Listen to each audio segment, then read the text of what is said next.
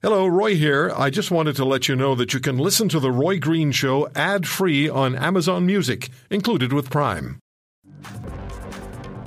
Now, here's a statement from the College of Physicians and Surgeons of Ontario. The college is aware and concerned about the increase of misinformation circulating on social media and other platforms regarding physicians who are publicly contradicting public health orders and recommendations.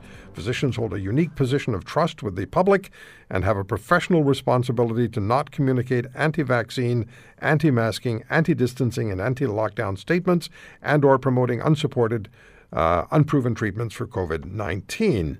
Physicians must not make comments or provide advice that encourages the public to act contrary to public health orders and recommendations. Physicians who put the public at risk may face an investigation by the CPSO and disciplinary action when warranted.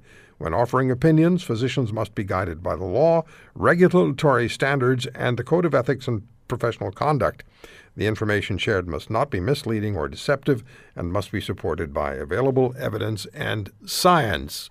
So that's the statement. Dr. Sean Whatley is past president of the Ontario Medical Association. He's a Munk Senior Fellow at Macdonald-Laurier Institute. His book is When Politics Comes Before Patients, Why and How Canadian Medicare is Failing. Dr. Whatley, you're no fan of that statement. No. Not my statement, theirs. Yeah, how dare you say that? No, listen, first of all, we should focus on what we agree on. Absolutely. Even the CPSO practice guidelines state that physicians must make sure that their statements and representations are truthful to the best of their knowledge. And I don't know of any docs calling for civil disobedience.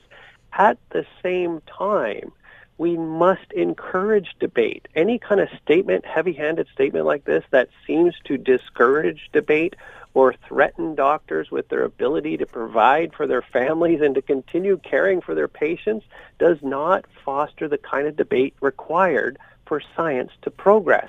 We need to learn more. We're facing a pandemic with a whole bunch of uncertainties. We need more debate, not less, and that's my worry. Yes, shut down misinformation however we can through conversation, debate, dialogue, identification, but don't shut down difference of interpretation of the evidence. That's what I'm worried about. Have you heard, have you seen, are you aware of a significant number of doctors in the province of Ontario who are speaking out of turn, out of line, and against what you just said, and that is evidence, medical evidence? Are you aware of enough doctors doing this to require the college to issue the statement it issued? Quite the contrary. I find that there are many private chat groups because docs are so scared right now to say anything against the party line. All we are being guided by right now are worst-case scenarios, heavy-handed policy. And I'm not just saying this. I'm referencing literature and research done by the Macdonald-Laurier Institute, which compared 15 different countries around the world. The Canadian response to the pandemic is extremely heavy-handed. There is policy debate on a global scale, and yet every country has the same policy tools to respond to the pandemic. We need to encourage that debate. We need to find the peak performers so we can do an even better job for Canadians. But coming out with the regulator saying that, listen, you better be careful, don't you dare speak out, docs are already cringing. Certainly if you work in a hospital, you better say nothing at the best of times because you don't want to embarrass your institution and compromise funding for the place. So we need the exact opposite approach. We need more discussion, more debate, and it concerns me deeply to see the regulator coming out like this. I don't see an epidemic of doctors running wild, giving bad advice, but perhaps I'm not aware of it. Might you find yourself being talked to by the college for speaking with me? You know what? If I am, Roy, if I suffer for doing good and speaking, I'm following the CPSO practice guidelines right now as I speak to you. Physicians must make sure their representations are truthful to the best of their knowledge. That's what I'm doing now.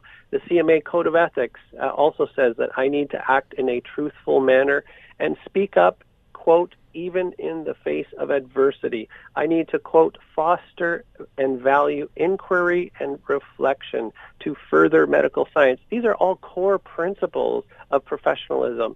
And you know what? If I get in trouble for doing that, we're in bigger problems than we realize. And patients do ask a lot of questions, I would imagine. Patients need doctors to ask the hard questions. So I've been on record many times to say, listen, we had 300 people dying every day in Ontario before COVID. We need to care about them too. 300 people a day, that's a lot of people. That's a lot of carnage, pain, and suffering.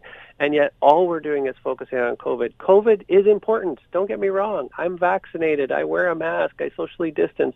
My heart breaks for the people in long-term care and the people in ICU. We need more capacity. I've been asking for this for 20 years. And the way to get there is through debate and discussion and advancing our knowledge, not shutting down discussion. If you want to hear more, subscribe to The Roy Green Show on Apple Podcasts, Google Podcasts, Spotify, Stitcher, or wherever you find your favorites. And if you like what you hear, leave us a review and tell a friend. I'm Roy Green. Have a great weekend.